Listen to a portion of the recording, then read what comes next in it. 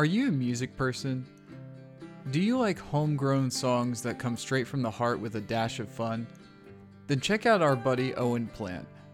Owen is a folk artist in Southeast Georgia who combines folk sounds with his Jamaican reggae roots. You can find his music, live performances, bookings, merch, and all at owenplantmusic.com. He's even working on personalized quarantine live shows so everyone can enjoy a live music experience from the comfort of their home. Check him out and show him some love. Do you like being inspired? Are you into art? If you are, then check out the awesome streams and artwork of Golden Gooby. You may know her from the popular YouTube channel Planet Dolan. She's a dear friend of the show and hosts art streams multiple times a week. So if you're looking to fight in-house boredom and have some fun, check out Gooby streams at youtube.com/c/goldengooby and on Twitter at golden_gooby. Hey folks, Matt here. With all the craziness going on, we wanted to give a shout out to our friend Lane Silva. As you may recall, Lane was on our show last season. He's a musician, composer, and all-around amazing dude. Right now, he's offering a special deal on video music lessons. It's name your price. He's offering lessons for piano, guitar, bass, ukulele, and production recording. I'm personally a former student of his, as he's taught me a good deal about editing and audio mixing, which has clearly come in handy with this podcast.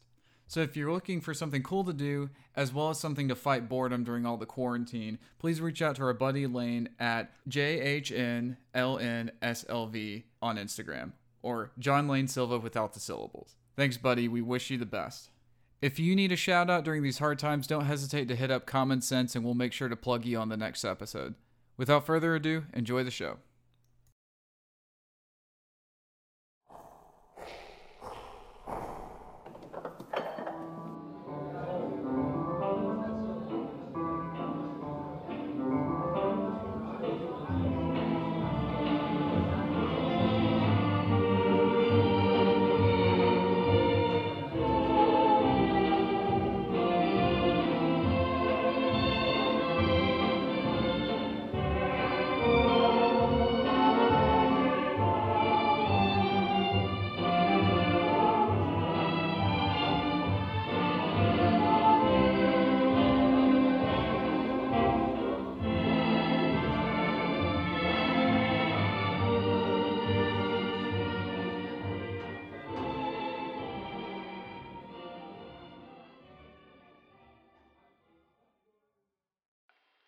I am a poor wayfaring stranger. I'm traveling through this world of woe, yet there's no sickness, toil, nor danger in that bright land to which I go. I'm going there to see my Father. I'm going there no more to roam. I'm only going over Jordan. I'm only going over home. I know dark clouds will gather round me. I know my way is rough and steep, but golden fields lie just before me, where God's redeemed shall ever sleep. I'm going home to see my mother and all my loved ones who've gone on. I'm only going over to Jordan. I'm only going over home. And we are live. What's up, people? Welcome to the newest episode of Common Sense. It's your boy, Jeremiah. And Matt, the guy who's just sitting here not sure what to introduce himself as. But that's where we are. And we are enjoying ourselves. So, two things. One, things. we're going to talk about 1917. Absolutely. But the first thing I have to mention with it is what I love about... I've been planning to do the first two bits of this song for a little while now, since I saw the movie. Jeremiah jumps in and says, I want to do it too. So he picks up the next verses. I don't think we thought about this. Yeah. But it's like the whole... Because the song is about going to the next life. Yeah, absolutely. One of my lines in the first line of my chorus is, I'm going there to see my father. Yours was, I'm going there to see my mother. Holy snap, son. We dying tonight? Dang, I didn't even pick that up. That's wild. I picked it up as you were singing. I'm like, this is going to be such a deep episode. Oh my and I love god. it. Oh my god. That's wild. Prepare for feels. All the feels. And it's kind of fitting. No, go ahead. Where we are right now. So for those of you who are continuous listeners to us, first of all, thank you. Yes. And second of all, at the end of each episode, you'll probably notice that we have, the podcast is done by Lake House Creative LLC. So where are we at, Jeremiah? We are at the Lake House. That it was named after. That it was named. The Lake House, that is the LLC. Do you have a specific name for the house other than the Lake House? I think we've just been calling it the Lake House or Hartwell or the Lake for a while. And it's like, this is kind of a second childhood home for me. Yeah. And before all of y'all think I've got some Tony Stark shit in the fucking woods, that's not how it is. It's like this big box that was built in the 70s and it's old and I love it for every... Because Matt kept telling me we're going to the Lake House and I'm like, oh snap, it's like some Tony Stark type shit. Like, hell yeah, dude. Let's gonna be lit. Let's have like a little funeral and like have like all the kids standing around. Oh, you mean like an Endgame? I meant from Endgame. Which cabin were you thinking of? For some reason, I thought like his Malibu fucking shit. Oh, fuck that. No. I was thinking of I love Endgame. his cabin in Endgame. Yeah, his Holy cabin shit. in Endgame is beautiful. So that's what I was thinking going in. But I don't know. It's better. Like this fits. Like this fits you. It's humble. It's humble. It's homey. It's definitely humble. I like it. It's so nice. But it's so chill. It's kind of surreal and somewhat meta for me because I'm sitting here.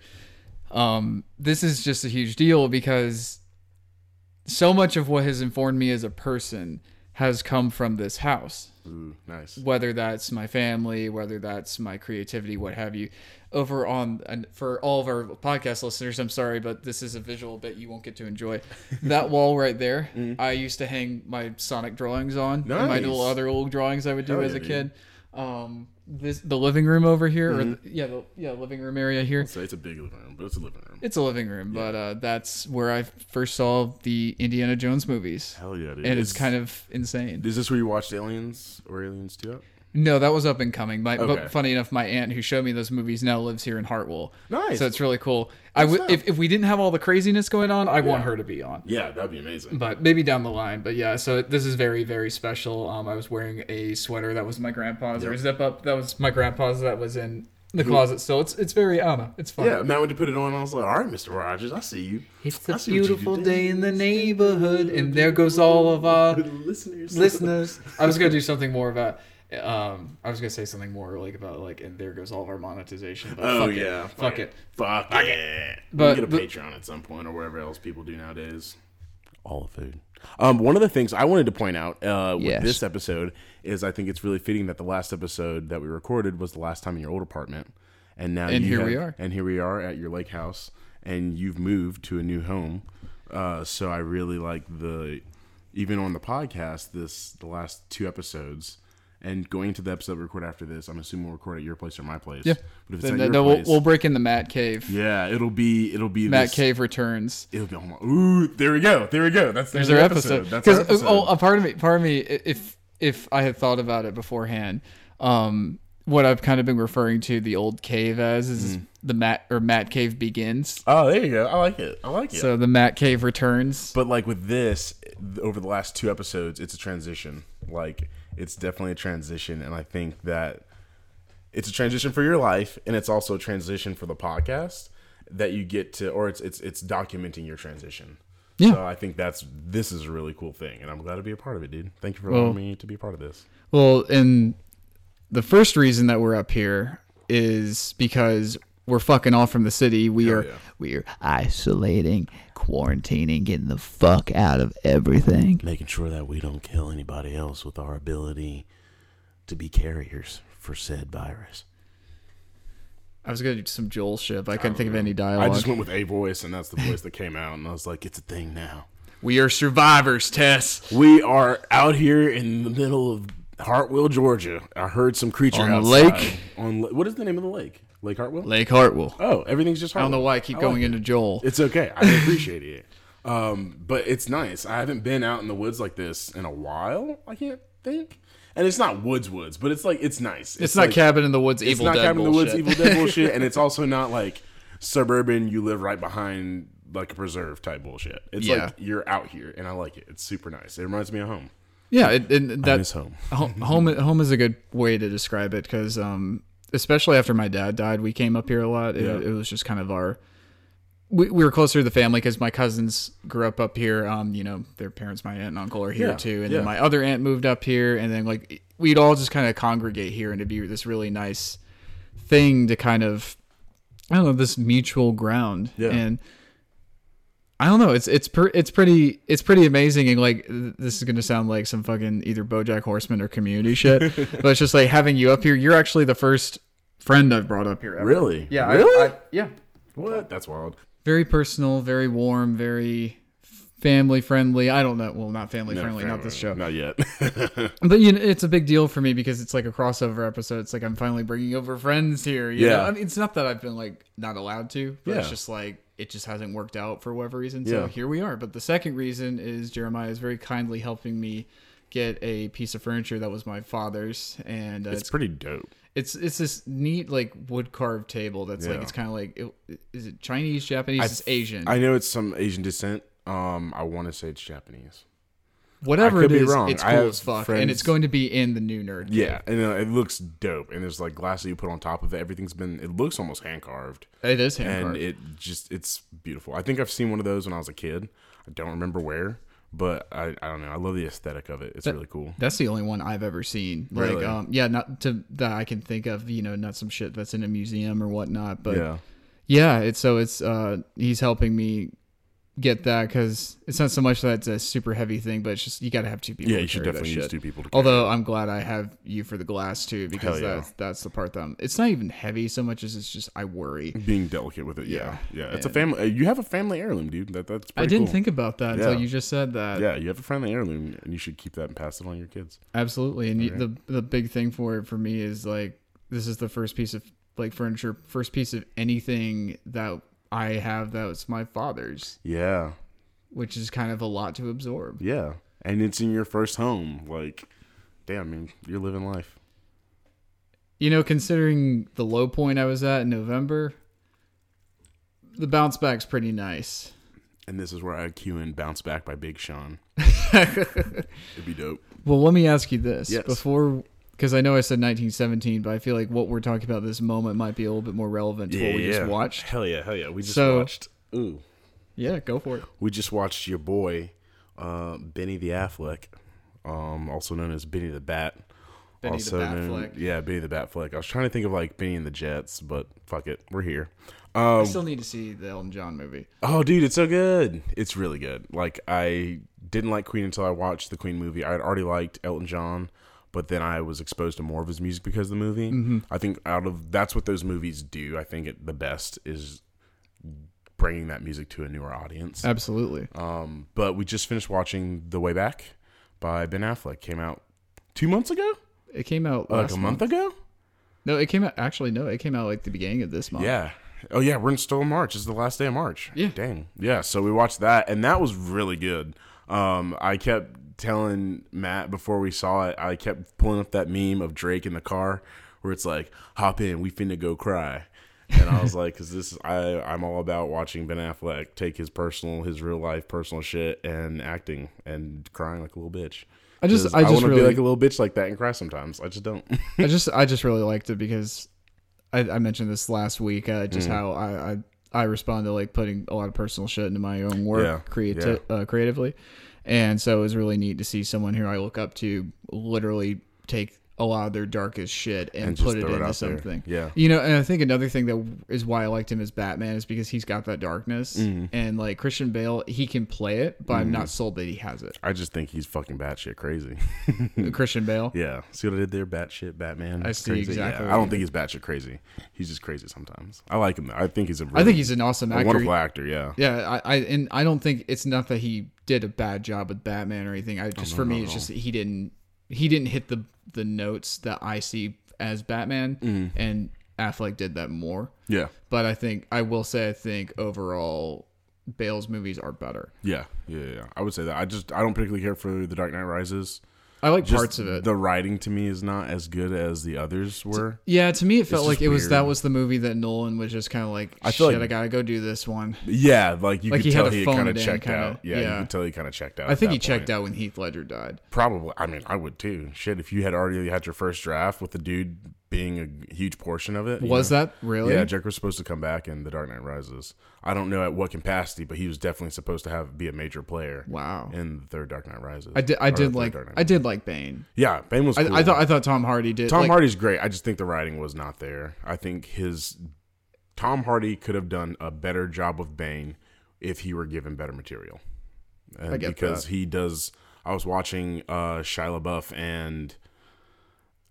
Adam Driver, and all those guys. They were talking about... It's like a round table thing? Yeah, the round table thing. I may have talked about it last episode, but Shia was talking about how Tom, whenever he's on set, like, he runs the set. Like, he shows up, and he's almost as if he's first. So, like, when you're shooting, like, TV shows, you're first because you're the main character, and you kind of run it. But, like, he's like, no matter what, like, that's his set, and he's, like, about his work.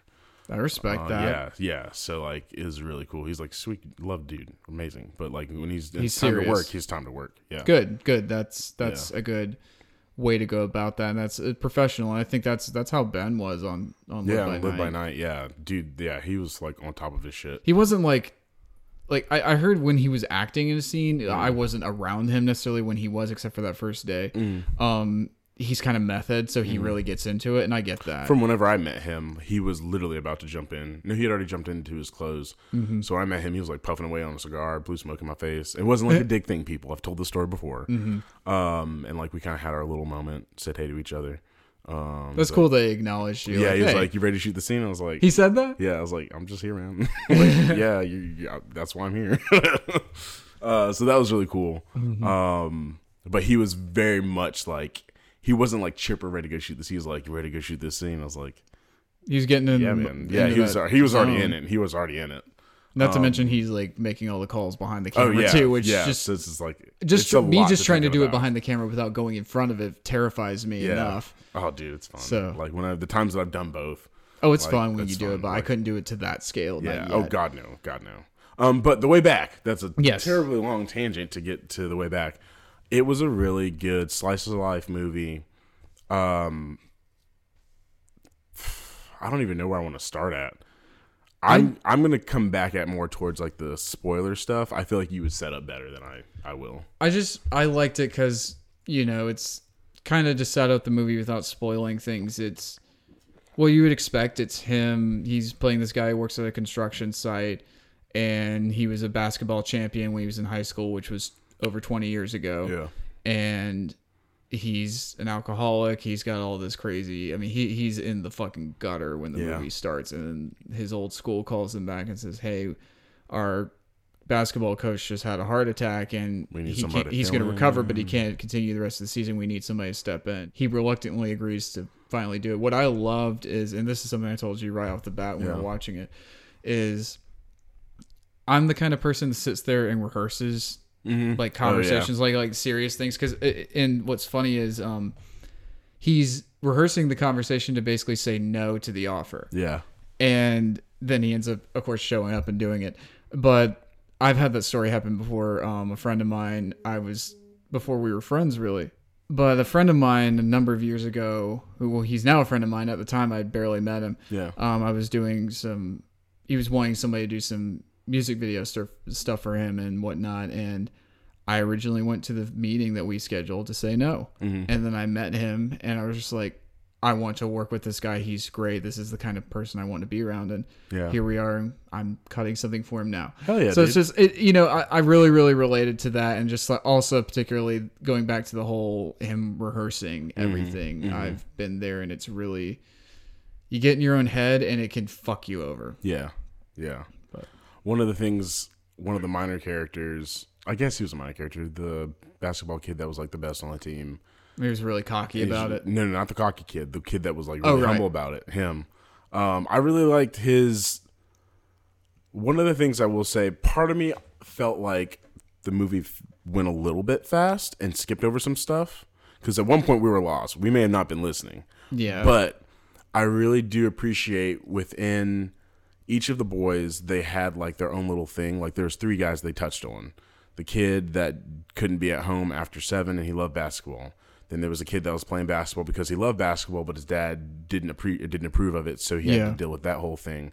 And Ben Affleck's character kind of saw that, and he like approached him about it. And that there wasn't spoilers, because I'm gonna definitely get into the spoilers. We're digging deep into this. If you want to skip ahead, go ahead. Skip ahead. The young dude, like his little arc ends when you see his dad and his 2 little brothers at the basketball game. And that's huge. And it was huge. I feel like that scene wasn't undercut because they had put the time into creating that little storyline, and it didn't take up a whole bunch of the movie. It was very cut and dry.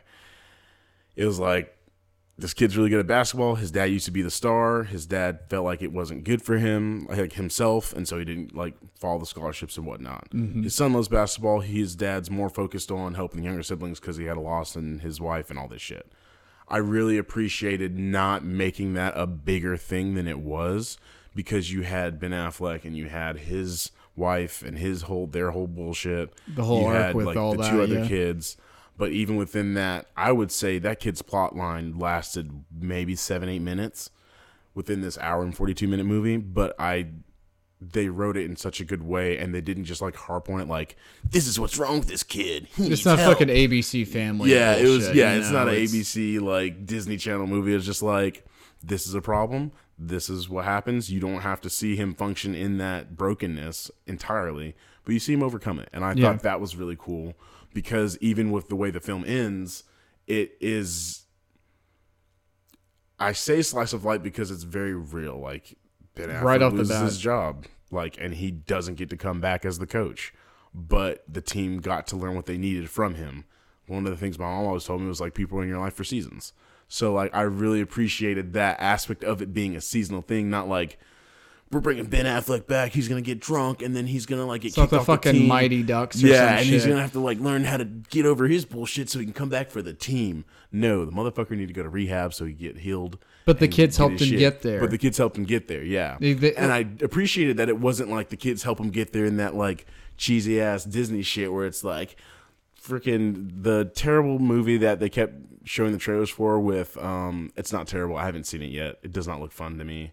The little girl and Dave Bautista, where she's trying to teach. I think it looks terrible. It looks god awful. Like, it looks like dog shit Jones. I'm sick of fucking movies making kids like, I don't know. I just don't like it. I've got that. I don't want to break the rules. I got that bullshit stuck in my fucking head, and I want to fucking stab myself in the ear every time. Cut that part off where I said I don't like her. I do like her. I think she's a cool actress. I don't know what I've seen her in, but I'm sick of shit like that. It's like really gimmicky and it's hella gimmicky and formulaic. And like these kids, they didn't really do much to show him, like, hey, you live a better life when you are abstaining from alcohol and you're like putting yourself towards these things. It was more realistic. It was just like, one kid's messing around with all these girls, and Ben Affleck's like, I'm gonna tell all of them, and then like make you run laps. Like I thought that was really cool. Yeah, I thought that was really cool because that was something the kid had an issue with. Ice. Yeah, and dude, that's it. Great Value Vanilla Ice. That's who that kid was. Great Value Vanilla Ice. And I really appreciated the way that they did that within the film.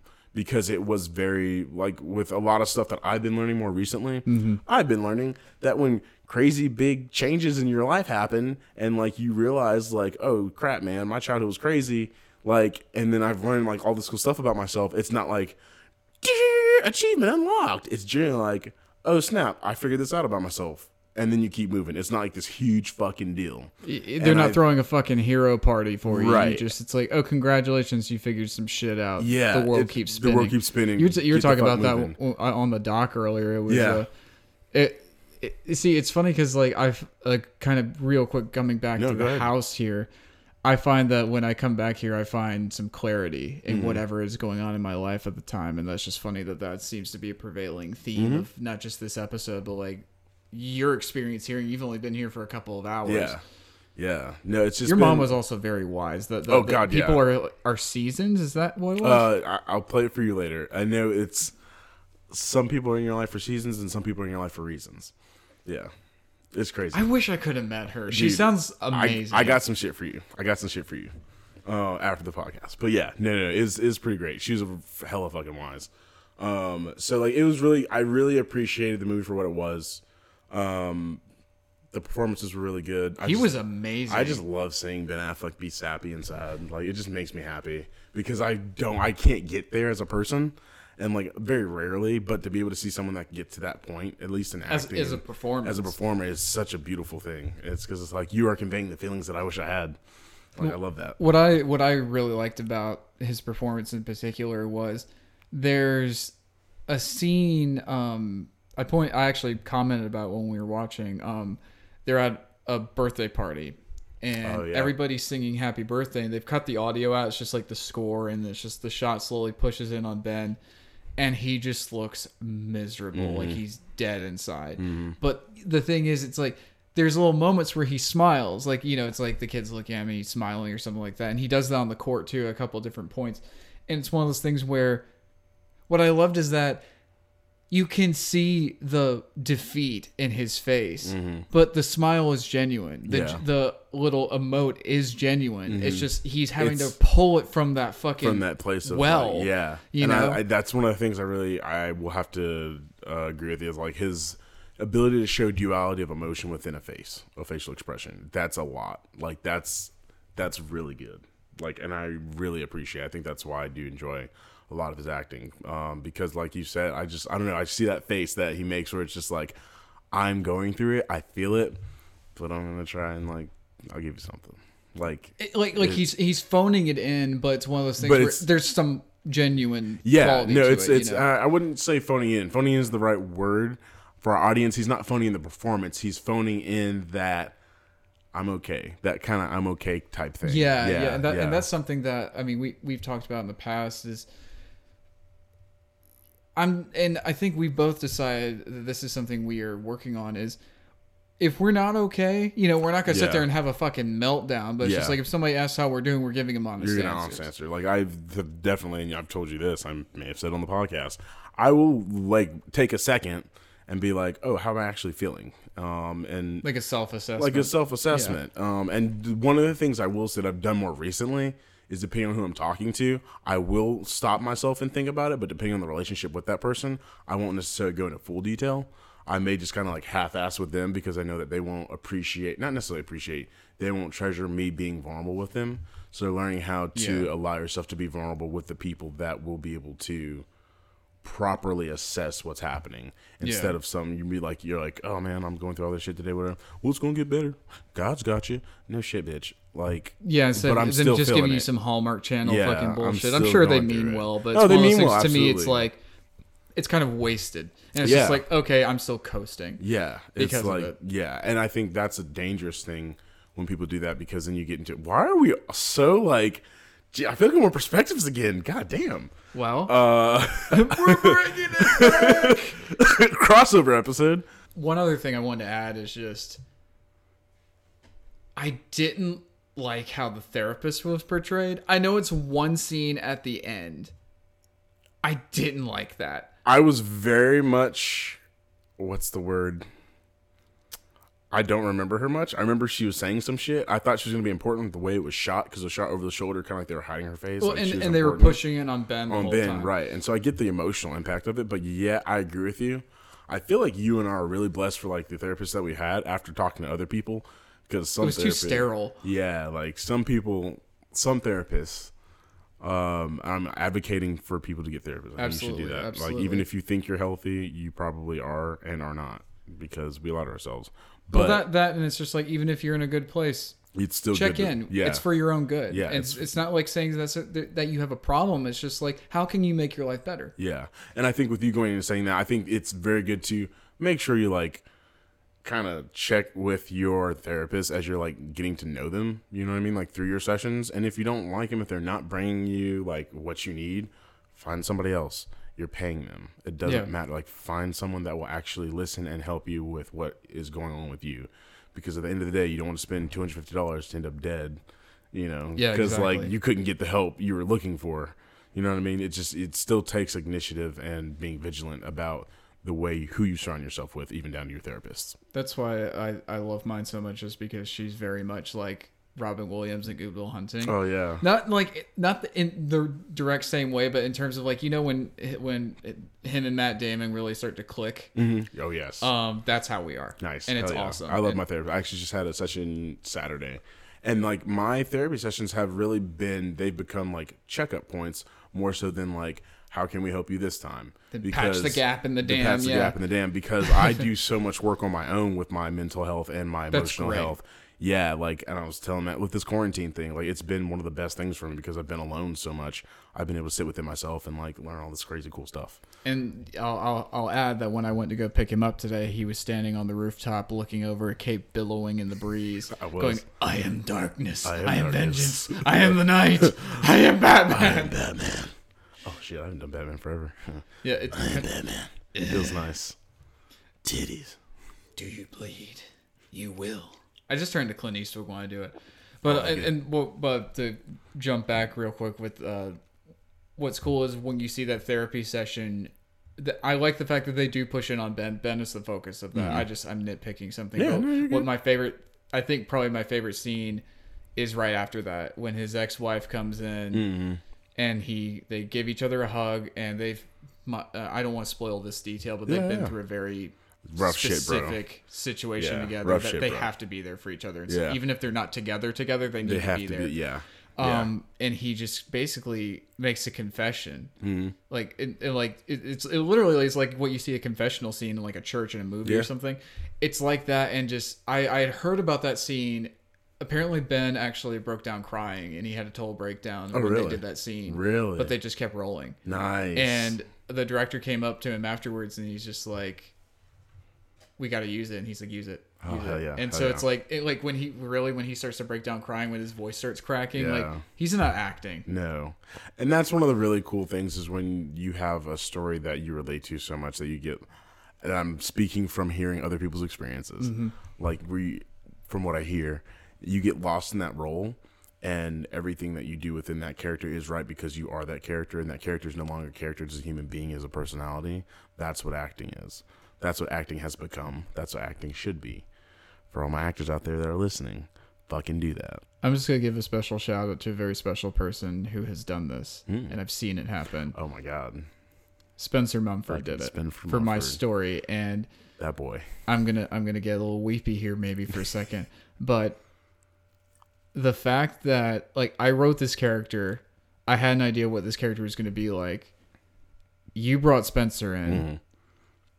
He's like very sporty. I'm like, I don't know about this. Yeah.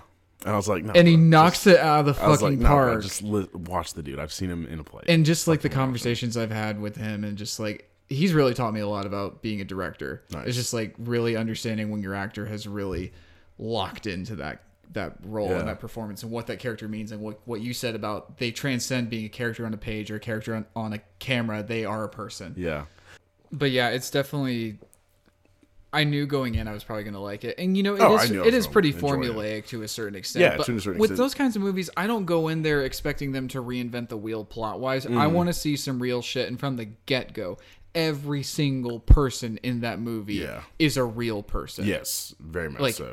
All this stuff is stuff I've heard in some form or fashion in my life about like, this is going on in one person's life, or this person's going through this shit. Like, it was pretty powerful. And one thing, okay, I'm going to spoil something. I know I said I wasn't going to. Because I'm going to give something else within this too. What got me was, there's a scene. Now, this is the part I was a little fuzzy on, and it's probably because we were talking. Yeah. But It sounds like Ben Affleck and his wife, who was his wife again? His wife was Jen Erso. I believe it's Jen Erso. Jen Erso's the character in Rogue One. But okay, sorry, I got the wrong name. But yeah, so Ben Affleck's wife is the woman that did the mo capture and plays the character of whoever you are as the main character in Battlefront 2. The female Empire. Yeah, the Empire. Imperial officer, specialist, whatever. Yeah, which was cool. Which was really cool. I just bought the game and went straight to multiplayer. That shit, yo. I played a little bit, but still, it's cool because I played hero versus villains, and it's like she's one of the ones. I hear it's pretty fun. But their son had died of cancer. Yeah. And what I gathered from it was there's the scene I talked about a moment ago. They go to their son's friend's birthday party, and at first it was kind of I think it's just because I glazed over a detail or something, but we have, I think, pretty much discerned that the kids they both had cancer. The one kid is still fighting it, and they became buddies at the hospital, and their parents, of course, got close because they're going through this crazy journey that is cancer together. Yeah. And then when shit happens later on, it kicks me in the fucking chest because I'm like, you're telling me that their kids, like, because that's some shit I've heard about before. Yeah, it's wild. It's I actually, growing up, I had a friend whose mom had cancer because my mom had cancer. My dad had cancer. And then, like, a couple years later, everybody get cancer. Oh shit, you get cancer. You get cancer. We have to joke about it. Yeah, no, I mean, I feel like that's kind of like, especially at a younger age, I feel like the younger you are and you deal with traumatic shit, you just learn how to, like, laugh at it. And it's super fucked up. Like, it's stupid. But that's how we function as human beings, and we learn how to be better people. Yeah. But I had a kid who, his mom, he's one of my friends, his mom had cancer too, and whenever we moved up to Brunswick, his mom passed away. Oh, so like that shit hit because I was like, I know that dude, and like I could be that dude, you know what I mean? And God willing, it didn't happen for years, but like I still ended up being that kid as a younger adult, having to deal with that whole loss in a different way. But like even looking back on it now, I was like, who the hell was there for that kid? You know what I mean? Yeah. Because like I had a good, decent support group of people, but like, you know, we're all like young 20s trying to figure this shit out. It's like, wow, man, that's crazy. And I'm like, I don't know. She's dead. That's kind of like, and this has probably gotten way darker than our viewers planned on, but this is the apocalypse, so fuck it. Yeah, this is day 14, I think, for me, or 13 of quarantine. It's been day. I've lost count, but the sun comes up, and then it goes down, and rinse and repeat. Rinse and repeat. Nice Goldblum right there. Thank you. But I'm the same way. It's kind of like, you know, the first time in years that my dad's death really impacted me was this past July, because that was the 19th anniversary. We're coming up on 20. Yeah. That freaks me the fuck out. Yeah. And if you need me when you, I'm gonna call you that day. Please do. I am going. My mom passed away the 27th of this month. So I didn't know it was in April. Yeah, I'll go through the whole thing after this. We're gonna go through the whole thing after this. But I'm excited. But yeah, to kind of tie it back to what we were talking about, it's just like, you know, we find our ways to cope with them. It's just like, you know, when you see your dad in a coffin, you know, shit gets real. Shit gets real. You know? When you see your mother laying there, like, not even in the coffin yet, it's just like, damn. Oh no. Yeah. It's weird, bro. It's weird. Was she at your house or at the hospital? No, so I actually got to see the body right after she passed. She was at hospice, and then I also saw the body once again at the viewing. But it was like before the viewing. I don't know how I saw it. It was like before they even put like makeup and stuff. So that was cool. Oh, really? And she never wore makeup, so I'm really upset at myself that I went to go see the body in the casket because they had like put makeup and shit, and I was like, that ain't my mama, nigga. So it was like, what the hell? I kind of regret doing that, but me and my siblings, because my siblings, they didn't even want to go. They're like, yeah, don't do that. And I totally forgot about that aspect, but I was like, I'm going to respect it. And I was like, they didn't respect me. But no, even down, I would have gone if we were close at that point. No, dude, it's all good. It's all good. I didn't not good, but I appreciate. You didn't? I didn't go. You did say you have said that. Yeah, I mean, I was 7. Yeah, I spoke at my mom's, and there's video of it somewhere. It's on my old cell phone that got crashed. I spoke at my grandpa's. Nice. It was nice because I wrote like a little bit, and I asked if I could make a speech because it was just like, you know, he and my uncle really picked up the torch. Yeah. After my dad passed, and that's again being here. Yeah. It's really incredible because like I kind of had two dads. Nice. Two surrogate dads that took care of me, and then of course Mike came into the mix. Yeah. But it was just shit. No. But yeah, it's nice because something I've learned in recent years is it's like instead of trying to look for a surrogate father figure in people, just realize what's there. Yeah. You know when I realized that? When did you realize that, sir? Guardians of the Galaxy 2. Oh, God, jeez, dude. Don't even touch that. Don't talk to me about that. Because that shit, like, automatically is just like, fuck, who's my yacht? I did a time-lapse drawing of me and my dad. My dad's holding me when I was a baby. I did that for Father's Day of that year. And I said Father and Son by Cat Stevens. Nice. And I've written, I want a Spanish cover of Father and Son in my movie. Yes. I remember you talking about that. And it's... I will say, like, jumping back to the way back, even, like, with his alcoholism, I kind of saw some of myself when I was a little bit younger. By, like, 2 years ago. Like, it was intense, dude. Like, I wasn't an alcoholic, but I was drinking heavily. So, like, even some of those moments in the movie really, like, sat with me. And I don't drink often anymore, but sometimes I'll still get in, like we talked about, like, I will get into that, like, it's a Saturday, ain't nobody do nothing. I'll just fucking 9:30 on a Saturday morning. I'm gonna crack open a beer and have a few the rest of the day. Like, that's a real thing, and it's like... I'm gonna sit here, start day drinking, and watch the fucking Patriots. Yeah. Like, it didn't... Go Sox! It didn't make me feel bad, but it was just like, damn, man, like, you don't want to do that. You know what I mean? Because there's, like... Well, you see how destructive it is when you're kind becomes. of in an outside perspective instead of kind of being in this, like, I've told you about this the one time I kind of shower drank. I took a beer into the shower and I had a bunch of fucking depressing ass music playing. I remember the moment I cracked open the beer, Hurt by Johnny Cash came on. Oh, damn. This is really dark, but I'm going to sit with this because this is all today.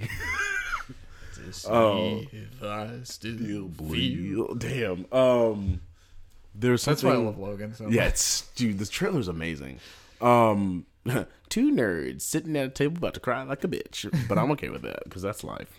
We talk about all the things, motherfucker. Well, were you about to bring something? I don't know what I was gonna bring back. Well, don't worry about me. I'm not alcoholic. Go ahead. So what are you grateful for, Jeremiah? Yes. What am I grateful for? I am grateful for, I feel like I said this last week, but I'm going to go ahead and say it again, with the time that I have had alone, because I've really seen, like, who I am as a person and who I've grown to be, and I've been able to see, like, all the past shit that I've been through, and, like, even with this coronavirus thing that's going on, even with this COVID-19 virus that's going on, this is just the next thing for me to overcome, because there were some cuts, and, like, work-wise is kind of fluctuating. It did. I got hit. I'm blessed to be able to still have an income, but I got hit. And so, like, I'm not worried about it because I know, like, well, dang, if I've been able to go through all this, I can totally, like, this ain't shit compared to that. So, like, it's just, like, living through it. That's the biggest thing. That's something I kind of adopted right as I think it was right after my mom passed. Just in life in general, it's just, like, living through the hard shit. And so I'm grateful to be able to see all the shit that I have lived through. And that just gives me more strength to show, like, oh, then you can conquer this next thing or like whatever else comes on. It's very kind of like Conan the Barbarian in that aspect of, like, what doesn't kill you makes you stronger. Yeah, absolutely. What about you? What are you grateful for? I'm grateful that the stars aligned and that we were able to move. I know that's, like, a first world thing, but it's like I'm really glad we were able to, because now I've kind of just got this whole... Okay, here we are. I've got my footing. Yeah. And then I'm just grateful for the fact that we're sitting here doing this right now and talking about some pretty heavy shit, watching a movie that covers some pretty heavy shit. Yeah. And we're in the place where the only other place I think I can feel this vulnerable and this safe in was my house up in Cumming, Georgia. Yeah. But, that hasn't been my house for nearly 15 years. Yeah. That's fine. I still drive by it when I go visit Cumming. But yeah, I'm just very grateful for the fact that we're sitting here in my sanctum sanctorum, se, having this experience, sitting at this table. It's like there's this there's this presence here for me that's just like, you see in movies all the time, people will like look around an empty room and then they'll see like the memory of like their kid running around or some shit. I did that last I feel time that at home. here. I did that last time at home. Really? Yeah, I stood out in front of my house for like 3 hours. I was on the phone with somebody. But like as I was on the phone with them, I was just telling them like all the life stuff that I had done, just looking at the house. And I was just like, it's crazy being an adult looking into the house, because it's like, when I was a kid, I used to look out of the house to see what was outside in the world. And now that I'm older, I'm looking back in to see who I was as a person. That's shit. Yeah, that's kind of what I see it as, is that right here, I look to the living room over here and I see where my true love of cinema was born. And, I have pictures of me standing out in that backyard area with my Indiana Jones hat. Nice. And a little wooden, like one of those like little wooden snake things. You know, they kind of move. They're like, they're stuck in the middle. There's like a rope in the middle. Yeah. That was my whip, or like a belt or something. It was just like, my creativity really blossomed here. And there's just a lot of warmth. And like, even though I will admit I had to sleep here once by myself, it was a little eerie. Just 'cause I don't think it was eerie because it's like, ooh, the ghost is going to come and get your butthole. But you're out like, in the middle of the woods. Well, it's like not even just that, but it's like there was nobody else here. And I'm so used to there just being people here. So when it's just empty by itself, I'm like, dude, I sense a disturbance in the force. There's a disturbance in the force. But yeah, I'm just very grateful that the stars aligned and we could make this happen, and we can be sitting here having this really deep, heady conversation in the place I feel totally safe in. Nice. I mean, fuck, this is where my family in Brunswick evacuates to when the hurricanes come, Yeah, so this is literally a safe place. This is my Helm's Deep. I know you're not a Lord of the Rings guy, but this is my Helm's Deep. Nice. This is where I come when I need to, and what will hold together. Even if it doesn't hold together, it will hold together as true as it needs to. Yeah, there you go. I love that. I really appreciate that. Thank you. All the Lord of the Rings fans in the audience are crying right now. Like, oh my god, it's so beautiful. Look to my coming. I know the first light on the fifth day. At dawn, look to the east. Nice. I'll improve my Ian McKellen and I'll bring it out. I brought it out at one point when I was working at Binders. Yeah. And I had a couple people really laughing their asses off. Really? Nice. What I need to do is learn some of his fucking like Magneto dialogue. Oh my god, that'd be beautiful. Or what I really I'm going to watch Dark Phoenix soon. I heard it was actually pretty good up until the third quarter of it. Let's watch it together, because I want to see it, but I'm not paying for that shit. Yeah, I watched a YouTube video recently. Yeah, don't pay for that shit. I watched a YouTube video earlier today that was kind of like breaking it down, because they're like, it is the Civil War of the X-Men movies, and it's really good. Yeah, he was like, it's really good for the last one up until like the third act, because apparently the third act just like cuts down everything it built the first two acts. And he was like, there may be even some really good emotional stuff that may be a little bit better than Civil War. And I was like, nigga, you about to be trashing on some shit that I call sacred. Civil War is like God tier for me. Like, oh my God. Well, speaking of Civil War, I want to share two things that happened this week. Yeah. I guess I have to tie the conflicts together first. I participate in two streaming party, like live viewings of superhero movies. The first one was Doctor Strange with Scott Derrickson live tweeting the entire time. Like, we all started watching at 9 o'clock. I think it was on Friday night. Nice. And I watched the whole thing, and it was awesome. And he was live tweeting the whole time. A lot of cool insights, a lot of cool directing, like knowledge and stuff. It just made me enjoy that movie even more. And that's my favorite like origin movie since like the first Captain America. Yeah. But in tying with the conflict stuff with Civil War is I watched Batman v Superman with Zack Snyder. Oh, snap, son. Hashtag release the Snyder Cut. Hashtag release the Snyder Cut. And what was cool was, because Scott Derrickson live tweeted, and I thought that was awesome. Yeah. And I said thank you at the end, and he liked it. Nice, hell yeah. But what was cool with Zack Snyder was he did it on Vero, and he had essentially, I think, just a webcam pointed at him reacting. He's in a screening room. I'm assuming it's his screening room, and I fucking want that shit because it looks like a private movie theater. Nice. And you can see the movie coming through the projector or whatever. And I only caught the last like 30 minutes of that just because I woke up late, and he did earlier in the morning. Yeah. But on Sunday actually. But it was cool because I watched all the way from when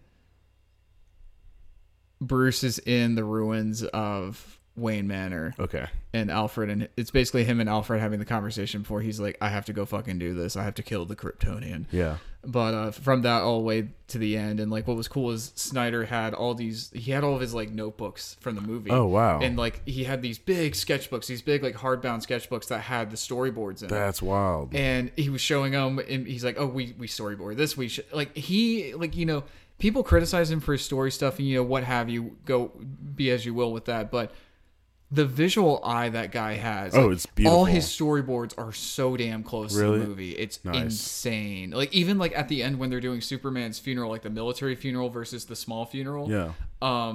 He storyboarded like the big howitzers shooting. Oh wow. For the tributes. Yeah. However, he storyboarded it to the T, and then they shot in IMAX. And he's like, "Fuck it, let's go slow motion." I'm like, "Fucking hey, you go slow motion." Hell yeah. He seems like someone I would just have a ball like being on set with. Yeah. But a couple fun details he pointed out. He mentioned that when Superman kills Doomsday, but in doing so, he has to like pull himself in to do it. Mm. When there's that big shockwave and they both scream at the same time before like Doomsday dies and then he dies. Mm. That's what woke up the mother boxes. And I'm sure with his cut, that's more prevalent. Ooh, damn, that's good. Oh, it gets better. Oh. So Harry Lennox, he's the Air Force colonel who is from the first movie, the second movie, not so much, but he's in the second movie. Okay. He's the one that Lois Lane goes to with all the conspiracy stuff. That's Martian Manhunter. Oh, shit. Damn. Where's my Justice League Unlimited movie? Shit, like we have. Sounds like we had it, but then fucking WB. We got the Joss cut, the Justice League. The Justice League, that's funny. But that's not my original thing. Yeah, I didn't think so, but that's funny. It was just really cool because he talked about like all these different things, and like he talked about paintings he likes. He's talked about like books on philosophy he's read. The motherfucker is smart. Oh shit! And so it's just like whether, to each their own with your taste with him, but it's just like it just made me love him even more because I'm just like, you put so much thought into this shit, and it just. I understand. Okay, maybe we could polish the script in a few places and certain things, but that happens with everything. Yeah, absolutely. And that was just such a treat. And him talking about like when Wonder Woman came in, he's just like, I wanted her to be the one that had fun during the fight. Yeah, because her freaking theme is the dopest. Like, good lord, it is some of my favorite shit. That is some of the best shit that's come out. The entrance. It's just like the Valkyrie has landed. Like, dude, it's so great. Like, that is some of my favorite shit from the DCEU.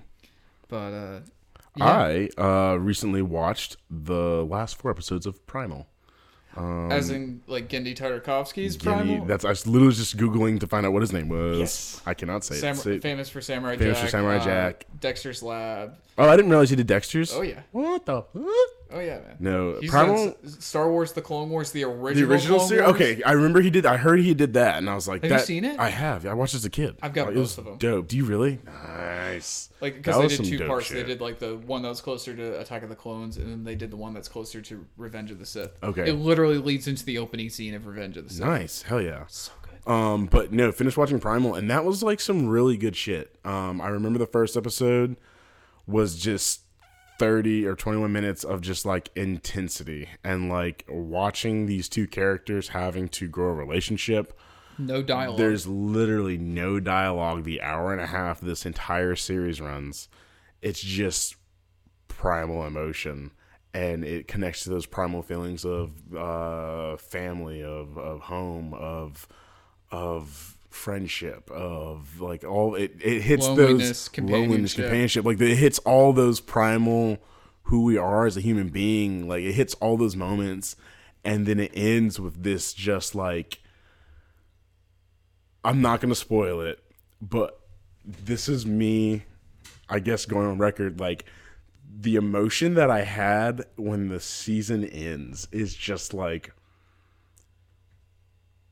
fury and rage and sadness, just this anger because of all this shit that the characters have to go through, and then for it to end the way it does, it's just like, fuck, dude, catch a freaking break.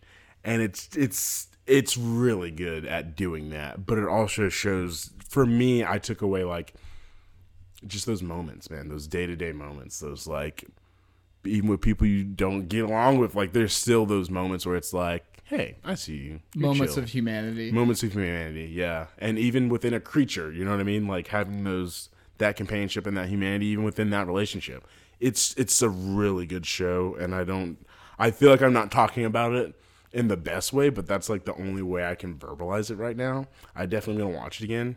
But like, damn, man, like Primal's pretty freaking dope. It's really good. The first episode, because I heard about it, but I wasn't aware that it had already started airing, and I caught it one night on Adult Swim. I'm like, oh my god, I didn't miss this. It was the episode with the mammoths. I think that's first or second. I think it's like the second it's third. Or third. It's they're. Yeah. I think it's third. I think it's third episode. But yeah, they're oh like shit, that one. Yeah. Yeah. How Dude, great is that one? That one, just like him looking into the mammoth's eyes, and then the mammoth's understanding. The understanding, yeah, like just being able to reach that primal level of like, oh, you've seen some shit, and like you are prepared to do shit. We don't need to mess with you. Yeah, and it's like this isn't personal. Yeah, it's literally just surviving. It's literally just surviving, and it's so beautiful. It's so beautiful. Primal's great. I love Fang, the T-Rex. Yeah, the T-Rex is amazing. Like, what sold me? What's the dude's name? Spear. I think it's Spear. Okay, cool. But yeah, that was like, okay, J.J. Abrams' Star Trek. Yes. The first 10 minutes of that first one rips your heart out and hands it to you. Oh, yeah, so beautiful. Yeah. Primal does the same thing. Yeah. Multiple times. Oh, throughout every episode. Like, it does that in so many different ways. It's so good. And in different aspects of the human character. And that's what's great about it. It's not just, oh, we're getting this like disheartening thing in the same way. It's like, no, this is disheartening in a completely different way. I love how violent it is. Dude, and I love how, last episode when like Spear just goes to wreck shit, he goes to wreck shit. I looked over to my friend Joseph and I was like, he just fucking killed everybody. Like, what? Like, what? Dude, that shit was wild. I love that he looks like Conan. Too. Yeah, I know too. I was like, me and Matt have been playing the shit out of Conan. That's one of the things we talk about. We've been playing Conan the Barbarian on PS4. It's been fun because we've been playing that shit on demigod mode because fuck that game. But it's so much fun. We put so much time into doing all the grinding, all that bullshit. We just wanted to explore, and be able to just do shit without having the restrictions of like, oh no, you're not at this level. Oh no, you can't do that. And yeah, okay, maybe we broke the game, but fuck you, the game is broke. Yeah, like the game was broken already. And if you get mad at us for not wanting to put 120 hours into this bullshit, I already did on my computer. I'm very sure I did last summer whenever we were playing with like the other guys. But yeah, I just want to play a game now. I've become a casual gamer. Like I know gaming news and shit, but when it comes to playing games, I'm a casual gamer, and I do not apologize for that. I don't buy many games anymore. I say that, and I've got a number recently because we're just sitting here because of the fucking quarantine. But yeah, I'm not someone who is greatly anticipating like every year. Like I'm not upset that E3 got canceled. I don't give a fuck. I don't think many people gave a fuck. Because E3 has been going down the shitter for apparently the last several months. Like, everyone's been jumping off board. And another thing for me is just, like, I'm not even aware of that, and I don't care. Oh, really? No. Dude, like, I don't care. They were probably going to cancel it before the coronavirus. Really? People were just dropping left and right. So for this to happen, I think it kind of saved it a little bit so that it didn't get super... So it could die a death later on. Yeah. Like, I think a lot of gamers and like gaming companies, like the gaming companies didn't give a shit about them. They're just like, we're just gonna they're all doing their own fucking cons, right? now. And so now E3, I don't know what they're doing. I've just seen a few little articles and some YouTube videos, but we need to like, let's actually do that next episode. I will come in with like a bunch of information on it because I want to get better at like bringing some sort of news to it and like actually doing the research so we can tell people, because I've been slightly aware of it, but I don't know how many people actually know about like the whole E3 thing. Is San Diego Comic-Con canceled? Probably. I don't know. Let's curious. Look it up because I have the cell phone. Because, yeah, I mean, everything's getting canceled at this point. It's not really a surprise, but, it's crazy because it's like, actually, this is a perfect segue to, it's not so much our call-in question. We don't have one this week, but I was given a question by a friend that he suggested to ask for this episode. So, for Cliff Jackson, or actually, I'll wait till you. Okay. No, I'm just the convention is supposed to get underway on July 23rd. They haven't stopped it yet. It's going to happen this month.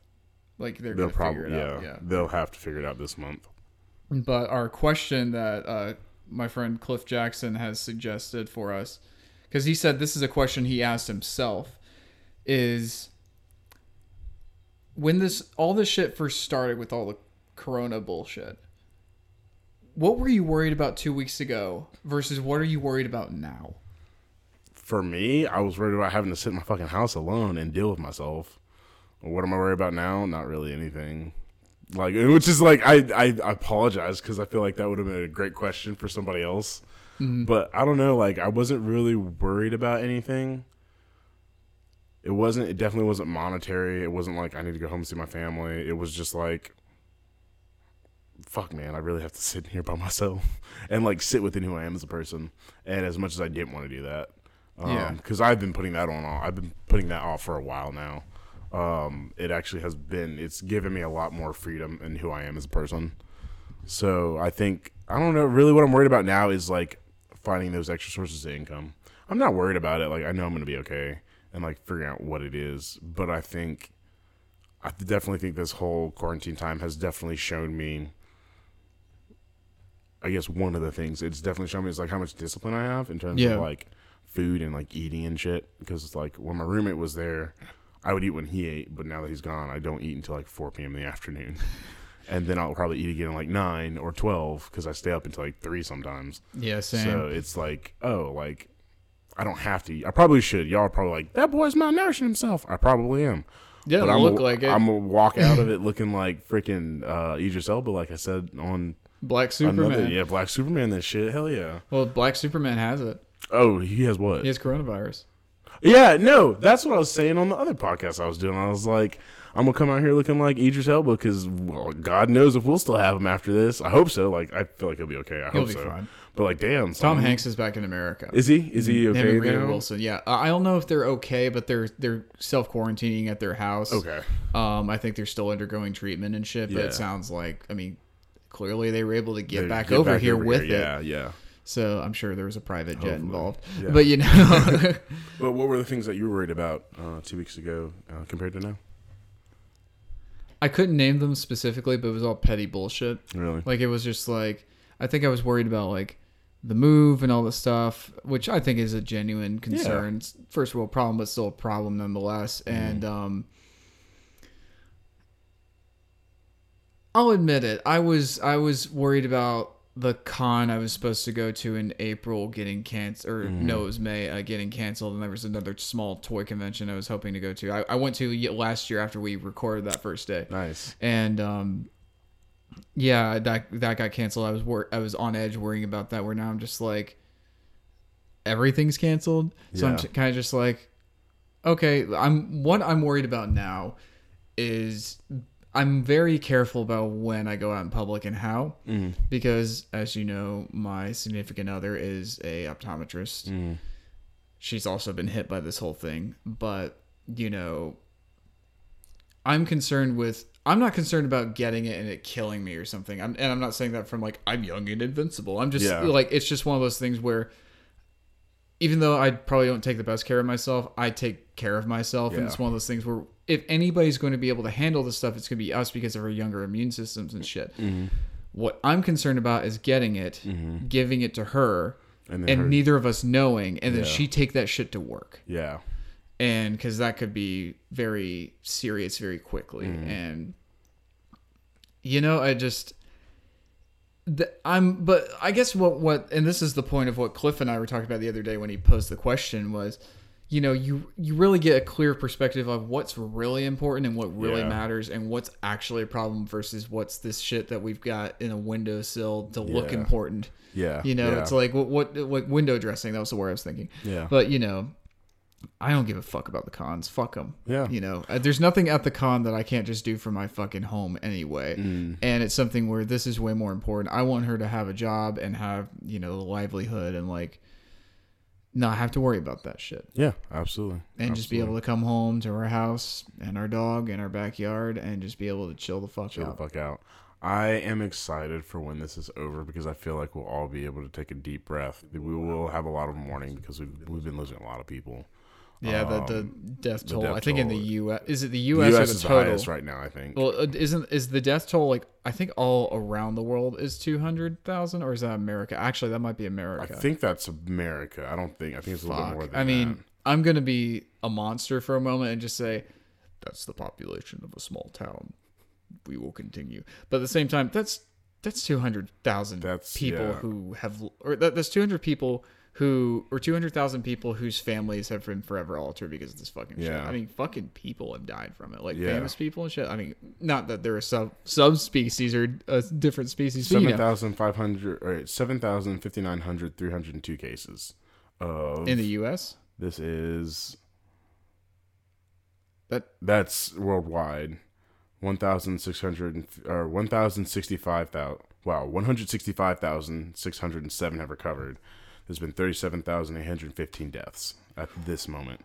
10:36 of March 30th. All this because some motherfucker wanted to eat a bat. Oh, he wanted to fuck it. I thought it was. I heard it was eating. Yeah, he definitely ate the bat. I stole that from Joe Rogan, but it's like all this because some like motherfucker wanted to eat a bat. No, yeah. I mean, they ain't that good. I'm all for. You've eaten bat? I was like, I've never had bat. I was like, they ain't that good. I can't tell you, but I can. Oh, I thought you said I can tell you. I was like, no. When the fuck did you cause this shit? Jeremiah, are you patient zero? Fucking Ellie over here. But so do you want to jump to 1917? Yeah, let's jump to 1917. Well, we sang it at the beginning, so I figured we should finally get to it. Yes. The masterpiece that is 1917. 19 motherfucking 17. Now that from the first trailer got me. Yeah. Because it was just the teaser where it's just like, a couple shots and then it's just the numbers coming up the screen. My favorite shot of the trailer was the numbers with the screen. Or like you can see the shot of him running down the battlefield and shit's blowing up. Which is my favorite shot in the entire movie. It is such a wonderful shot. But just the way they put that in the trailer was beautiful. 1917 for me was the Fury that I didn't know I needed. Like Fury was great, and I love Fury. I swear by that movie. It's very good. I rewatched it recently. Wonderful. The performances are great. John Barenthal, Shia LaBeouf, LeBeau. I think of Jeff Bridges. I think of Jeff Bridges in True Grit because that's Matt Damon's character's name. Oh, really? But he says LaBeef. LaBeef, nice. I think that's fucking that's great. Hilarious. And fucking Brad Pitt. And Logan Lerman, too. Logan Lerman's cool. Fuck him. Actually, nah. I just didn't like his other movies. I actually liked him in Fury. I didn't respect him as a person or an actor until Fury. He really He really did. I really connected with him a lot. And so, like, for me, 1917 was the less intense version of Fury. The less fight or flight. Less fight or flight. But yeah, it's like they're both very intense movies, and they hold their drama very well. They hold their the war drama also, because like you have the drama between the characters, but also the war drama is also it's its own thing. And I walked out of Fury wanting to kill people just to make sure that I was safe, because I didn't know if you were going to turn on me. You felt fearful for your life. Yeah, I was like shaking. Nigga, I was like shaking. That shit was wild. But walking out of 1917, I was able to get that. I think it was at the end, whenever you have your main guy sitting there up against the tree, I think that allowed that like last breath. Like he did his mission. He's been through this shit. It's over. But with the way that Fury ended, I think that may be what it was. The way Fury ended is the motherfucker's under a tank. Like, fucker's dead. I think I mentioned this on a previous episode, but after I watched it, I tweeted David Ayer. Yeah. Because I love that last shot. It's my favorite shot in the movie where it's panning up from the tank. Yeah. And you see the tank, it's like stuck in the middle of the road, and there's just piles of dead Germans all people. Around. Yeah. And it looks like a fucking Renaissance painting. Mm-hmm. And I asked him how much of that was that practical or was that full CG? He said it was practical with CG enhancements. I'm like, nice. What they did was they shot a large portion of it, and then they just basically the camera just kept going, and they just added shit around. And I'm like, nice. Oh, that's so nice. Hell yeah. But I actually have my analogy for 1917 is The Last of Us of war movies. Okay. It's got everything that you would expect from a war movie, but it does also have those very quiet, intimate, personal moments. Yes. Like one of my favorite moments in The Last of Us is when it's towards the end of the game when Joel and Ellie when Joel and Ellie see the giraffes. Okay. They're in the building and like she sees something, runs off, and he's just worried. Joel's running after her, being dad. Yeah. And they come to this clearing, and it's kind of hearkening to Jurassic Park with the Brachiosaurus. Mm-hmm. But it's like you see the giraffe there, and it's just this one beautiful, pure, peaceful moment in this otherwise hellscape. Yeah. And 1917 has a number of those. Like the one that sticks out immediately to me is when they see the trees blossoming. Yeah, that's the one I was thinking of, the trees blossoming. It's just this like nice, pure, little peaceful bit of like life goes on amidst all the chaos. I love how they even bring that back wherever it's peaceful again, but then you introduce the death with the bodies in the water, and like I don't just the that was very unsettling when they were like bloated and shit. Yeah, dude, I hate bloated dead people in movies. But I do very much. I don't even know. I need to watch it again so I can give a better take. I think one of the things from doing this podcast, and I really thank you for getting me to this point, is like I need to start writing down this stuff so I can come and, because I feel like half-assing it sometimes when I'm like, I'm just going based on memory, but like I can only share the emotions from what I felt watching those movies, because that's very much how I am as a person. I'm a very emotional person, as much as sometimes people think I'm devoid. You contain it a lot better. Yeah. But I want to be able to. It's hard to put it into words because it's like a 2.5 hour long movie, right? Or is it 3 hours? I think it's just 2 hours. It's 2 hours. I think it's right at the 2 hour mark. Oh, sweet. Here, I'll look it up. Yeah, you can look it up because we have Google. And we can use our phones because we don't have to worry about bullshit. We're both hooked up with our laptops. Walking out of that movie and seeing all these elements. Not even on a technical aspect. Like, the technical aspect is just phenomenal. But it's all in one shot. Like, it's beautiful. It takes what Birdman did, and it's like, let's do this shit in a war movie. See, I've never seen Birdman. I hear it's good. Really good. It's good, but they do the whole thing. It's like all of it takes place in like a New York theater, yeah. And it's like the whole one shot thing. But it's cool, and I'm glad that they did that, and they showed that you can do that. Mm-hmm. But 1917 is like, okay, let's do it with some fucking chest hair. Yeah. And like the preparation for that entire film, because I think you watched it too, where it took him 3 months to, what were they planning out? The scene where he's, the lights, where they'd use the flares to light everything up. They prepped that for 3 months before they actually were on location. I believe it. And then when they're on location, they had already like made models of how all the light flares are going to shoot up and like how they're going to do that so that they could follow the kid and shoot everything. So he was practicing for 3 months while they were prepping for 3 months. Like, just the technical achievement and the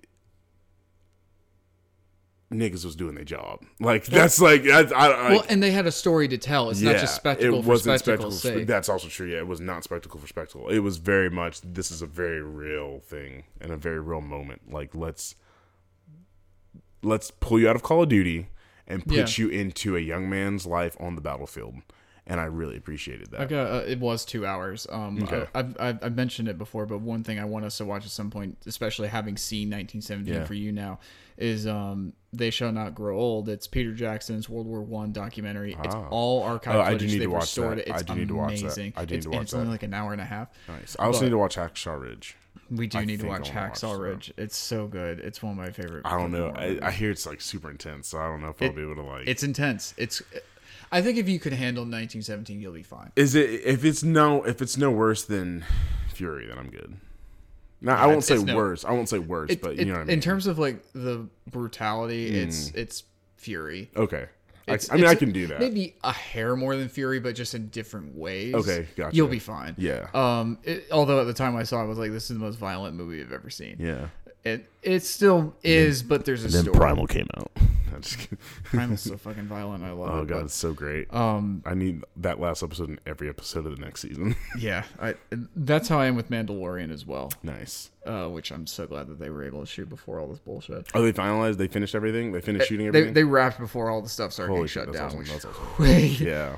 But going back to the Last of Us comparison is, those beautiful vignettes. There's the bit with the French woman, and then the end, and then of course what our title sequence essentially was just now. Yeah. The singing, just like he comes out from this crazy bit of chaos and there's just this moment of purity before these fucking guys are gonna charge. Mm-hmm.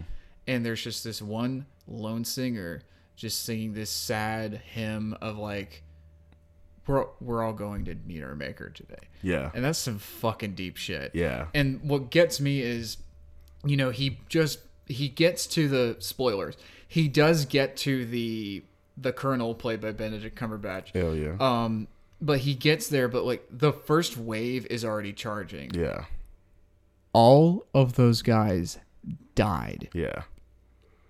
All of them. And you see that even in the trailer, you see that shot where they're charging the fucking no man's land, the field and everything. That first platoon is gone. Mm-hmm. Especially considering, like, spoilers again, he calls off the attack. Yeah. An entire battalion of people, like, that is why I could never be in any sort of commanding position in any sort of military thing. Because it's like, it's one thing where it's like, okay, well, this scene's going to get cut. But it's a fucking movie. Thousands of guys just fucking died. Yeah.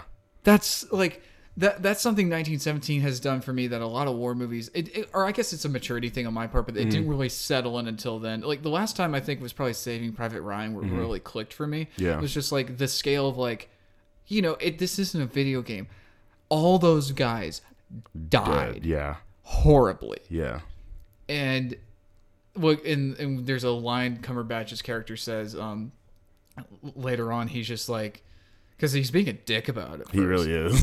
Understandably, though, because in the line of dialogue kind of supports this. He's just like, you know, tomorrow they'll tell me to charge, and then they'll tell me like, they'll tell me to call it off. He's like, it never stops. Mm-hmm. And what kind of kicked me in the chest about is all the journey that this guy goes through the entire movie to get these orders to him really didn't amount to anything. Yeah. You know? It shows the significance of that's the most immersive war movie I've ever seen. Yeah. Because it does kind of do the video game thing where you're right there with them the whole time. And I loved it. I appreciated that. I really did. But it's also one of those things where you also see how mundane everything is. Mm-hmm. And just how, like, at the end of the day... Well, it's really... One of the things that's crazy is you have, like... That was just, like, homeland for... Where were they at? Germans? I think they were in France. France? Yeah. It's the homeland for the French, but, like, it's a homeland, and, like... People lived there. People live there. Like, especially when you get into the town that's burning down, you meet the lady and the baby, and, like... That city was not always like that. Yeah. Like, it was really pretty, like, maybe 2 days ago, and now it's just, like, hell. It's rubble. I mean, look at, like, going back to Fury, when they blow out that fucking... Oh, dude. That rips my fucking heart out. That whole sequence was just... I was so uncomfortable, that scene. Like, that movie just made me feel fucked up.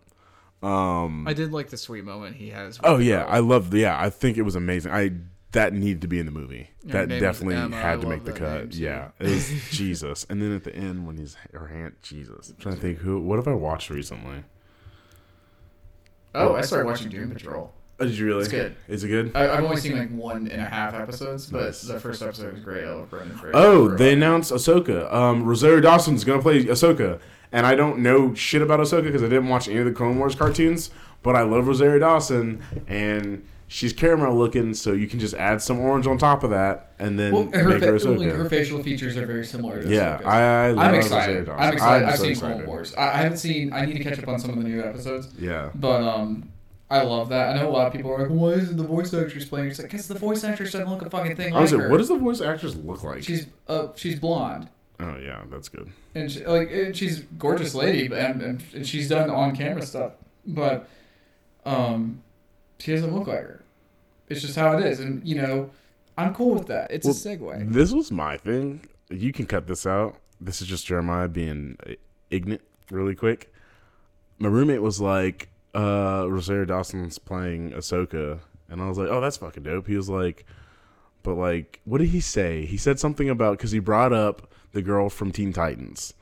He was like, oh, she's black and something. I was like, I wonder if they're going to like paint her. I was like, well, it wouldn't be hard because she's already like caramel looking. She's not like dark skinned like me. Yeah. So like, hell yeah.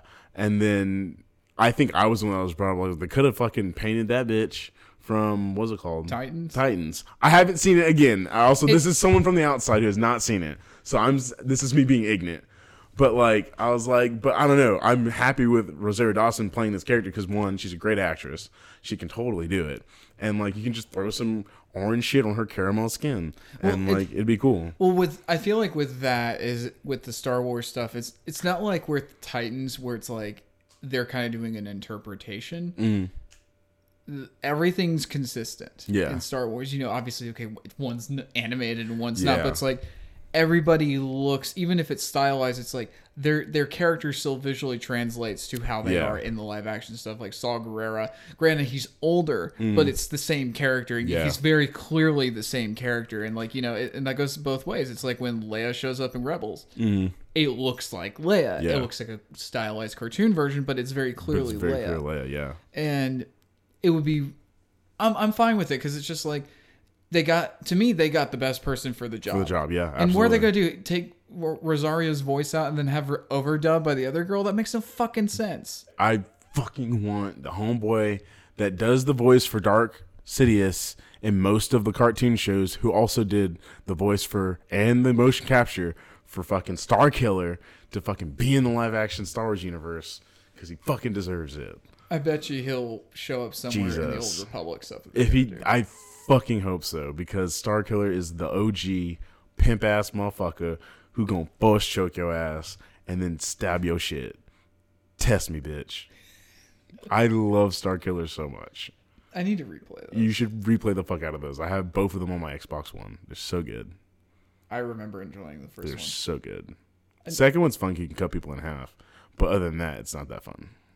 You can cut people in half? You can cut people in half. You can cut their heads off, cut their arms off, and cut them in half, yeah. See, I miss the dismembering. It's just like... I'm very upset that they didn't put that in the first game, because I feel like the first game would have gone way overboard. The first one, I just felt like you were hitting him with a fucking wiffle ball bat. Yeah, but it was cool. Like it was still cool. Kind of the way he uses his lightsabers, the way Batman started fighting in Arkham games, where it's like... Yeah, it's like how many combos. Yeah, it's kind of like that. It's good. I love the Force Unleashed games. What are your favorite isolation stories in either movies, TV, comics? First one that comes to mind is 10 Cloverfield Lane. That's a good one. I don't like the first Cloverfield movie as much as people swear by it, but 10 Cloverfield Lane is pretty great. It's fucking wonderful. Shouldn't have been in the Cloverfield universe, but whatever. I think that the whole thing was unnecessary. I haven't seen Paradox either, the one on Netflix. I heard it's kind of shitty. Yeah. Although I thought it was dope as fuck that they didn't announce it till the Super Bowl ad, and then they just put it on Netflix. Day, yeah. That was big dick energy. I was like, that's baller. They're just like, I'm gonna flash my dick, and now you can have it. Off the top of my head, I think that's the only one. I'm trying to think of like any other shit. Aang sitting inside the ice ball for 100 years. That's some isolation right there. I'll come back in the Avatar state. That's what's gonna happen after this quarantine. Oh, you asked who the Avatar was next week, and we said fucking Dwayne The Rock Johnson. Yeah. Just put an arrow on it. I want somebody to Photoshop that. That'd be hilarious. I'll do it. I've been doing one of my favorite isolation stories is I've been watching Twilight Zone since we moved into the new place, like the old Twilight Zone, not the Jordan Peele stuff. But I watched an episode where it was about a guy who they instead of having solitary confinement, they basically stick motherfucker on an asteroid with nothing but a shed. Oh damn! And basic need or your basic shit, and they have a supply ship come and bring him this resupplied every couple 3 or 4 months, I think. Damn! This show came out in the fucking 50s. Yeah, that's amazing. Yeah, that's kind of heartless. But and the guy who brings in the supplies and stuff, he's like, I think this is cruel, and he's like, well, I didn't do it. All I want is a pardon, and so of course we'll see how that happens, but. Dude brings in a robot woman. Ooh. He basically has a crate with a lifelike robot. This is some Whitney Cummings bullshit. This is some fucking Blade Runner. Morty getting his little sex robot. Oh baby, yeah baby, yeah. Rick, I'm not doing anything in the room. I'm okay. Oh God, a souvenir to remember you by. But yeah, no, but he basically he's dropped this extra crate. He's like, open this once we get out of orbit. Yeah. He's like, okay. He opens it, and there's this dark-headed woman in there, and she's a robot, but they all say robot. Robot? Because it's the fucking 50s. Robot. But it's really crazy because, spoilers, he gets a pardon. Okay. And they come to get him, but they only have like a 20-minute window before they're out of orbit and they can't fucking get back to Earth with the fuel they have. And because they're shutting down all the fucking like isolation shit like that. Yeah. And he can't take the robot. And he's like bonded with her for like a year and a half. Oh, shit. It's fucked. But I like that. And then I like, this is more of a fun, silly one, is I love Cowboy Bebop when it's the fucking like creature where they're parodying Alien. And it's just the Bebop floating through space with this fucking like parasite. It's a great episode. It's a great episode. That's probably one of my favorite episodes. There's just so many. Bebop is so good. I thank you for like taking me on that journey. Well, Blue helped me with that, but yes. Like, yeah, that shit, both of y'all have been telling me about it for a while. That shit is like A+. I have not watched anime since that. And I've tried to get back into My Hero Academia. Or not getting back into it. I watched the first episode, but I've watched the first 2 episodes now. So you could be a hero. I'm a little bit farther. I fucking love All Might so He's so much. cool. And I love Chris Sabat, who played Vegeta, voice and Piccolo voices him. Nice. You can hear Piccolo in him when he talks. But one thing viewers, listeners, what have you, suggest shit for us to watch. You know, I mean, we're all quarantined right now. Shit. Like, get in on this shit. Tell us what we should watch, and then I'll take notes when we watch it so we can talk about it. We want to really push to make sure you, the audience, are a part of this because we're making a little community thing over here, eh? And we want some more participation, see, so that you can be a part of it, see. So we'll all have fun, see. And the phone number to call for any topic suggestions or questions is 770-609-9026. Again, that's 770-609-9026. There's that. Jeremiah, you've got a couple things to plug. I've got I started another podcast because I can't fucking stop. It's like my cocaine. Oh, shit. Give it to me, daddy. Actually, one of those podcast episodes? You can catch me and my wonderful coworker, Sarah Ekman, on Conversations with Sarah Maya. You can find us on Anchor and Spotify and Apple Music and all that bullshit. It's a once-a-month podcast. This first episode, we talk about COVID-19 and being stuck in your house. I'm actually really getting sick of how much we're talking about this bullshit because it's so fucking like, I mean, it's good and it's definitely given us a lot, but it's been fucking 3 weeks, bro. Well, how about this? So no, we can talk about it. I'm just saying, how about this? Because I realize I'm on another podcast talking more about this shit. I'm just like, fuck. Well, it's what we're existing with right now. Absolutely. But like, why don't we do this for the sanity of our listeners? Why don't? Because I thought this is appropriate that we talk about it again now because things have changed and also because we're in isolation, man. Yeah, we're away from the city. But what we should do is like from here on out, unless some serious shit happens, let's just fucking ignore it and maybe we can laugh about it once an episode. Absolutely. But like I'm fine with that. Yeah. But you can find me, Jeremiah, on my new podcast with Sarah called Conversations with Sarah Maya on Apple Music, Google Play, and all those other places. You can find me on YouTube at A Token's Take, and that's ATOKEN''STAKE. I also moved all of my old podcast, Perspectives with Jeremiah, over to Anchor. Please listen to that so I can get some money. I need to hit like 1,000 listeners just to get $15. So just play that in your background of something and just let it play so I can get some money because, we going through it, bro. You can also find me on Facebook at Jeremiah Stevenson, but if I don't know you, I'm not gonna fucking add you, so don't even try. Also what Jeremiah was talking about, we need to hit those 1,000 listeners with common sense as well. Absolutely. So listen to us in the background, even if we're too emotional and weird, you can mute us, just keep us going so those numbers go. We got those are rookie numbers, we gotta get those numbers up, man. Numbers up. But the motions are perfect, the expression on your face too. But pass us around, share us, share the episodes, do what you have to do. And if you have any pointers, hit us up on Twitter. And I'm actually going to take over the Twitter account and actually start doing shit. I need to do that. Like, I've been saying I'm going to do that for a while. I know. I've been saying I'm going to do it for a while, but life has been real, man.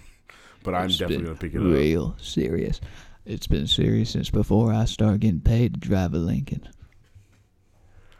I can't say anything because that's just so good.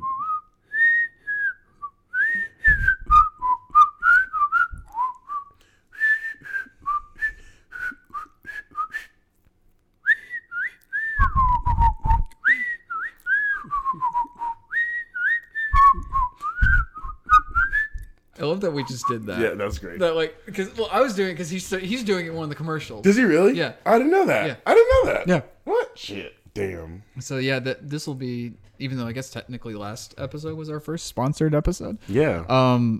Not counting me, just like, hey, it's my LLC. Hey, let's make it look like we're sponsored. Yeah. I'm gonna actually have a sponsor segment with this one too.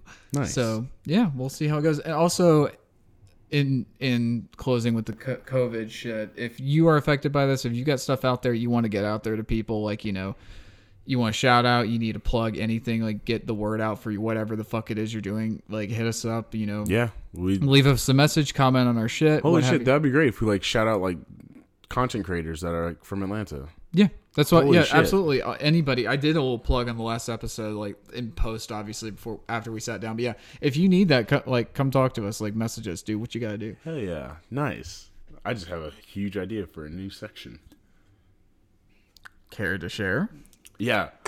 So because I know a bunch of motherfuckers that are in film and shit, they're always like doing different shit. Like Jackie and Anissa's. Have you seen their like COVID-19? I love it so much. It's so great. Like we could like plug shit like that. And we could make people shit go viral, and they'll be like, "How did people find out about it?" Us, motherfucker. Damn, that's actually really cool. I like that idea. And then we can have him on at some point. We need to have Spencer on. We do need to have Spencer on. Definitely, like he would enjoy the shit out of this. You can find me at Art of Matthew on Instagram. You can find me at The Art of Matthew on Twitter. And I'm gonna put a plug for my Teespring site because I have a whole bunch of T-shirts that feature my original artwork, be that what it is. Oh shit, it's lit, fam. And guess what? Jeremiah is going to be getting one of them, and we'll take some pictures. Hell and yeah. we'll put it on there, so that's a plug. We're literally fucking businessmen, motherfucker, running some shit. Hell yeah. I'm not going anywhere! Hell yeah. Fuck you, virus shit ass bitch ass nigga fucker. Oh yeah, also one other thing I'm going to plug before we wrap up entirely is we're planning on doing a live episode at some point soon. Oh yeah, boy. And we're going to do some other live stuff. We're planning a couple different little fun segments. We're going to possibly do like a little Fallout thing. Hell yeah. But yeah, just keep an eye or an ear or whatever appendage out. Keep your appendage on your phone so that you can hear us with all the other appendages. But wash your that you appendage. use. Wash that Wash shit. your fucking hands, Clean, bitch. wash You your hands. nasty hoe. Clean your dirty ass phones. Yeah, you've been at home for the last 15 days, but wash your fucking hands. You little nasty hoe. Little nasty. Who are you talking to? I don't know. I'm just like in the distance as I whisper.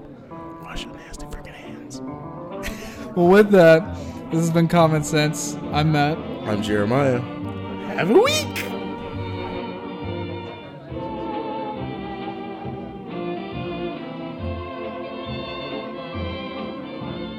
The following audio presentation is property of Lake House Creative, LLC. Any reference to copyrighted works is for review and commentary purposes only.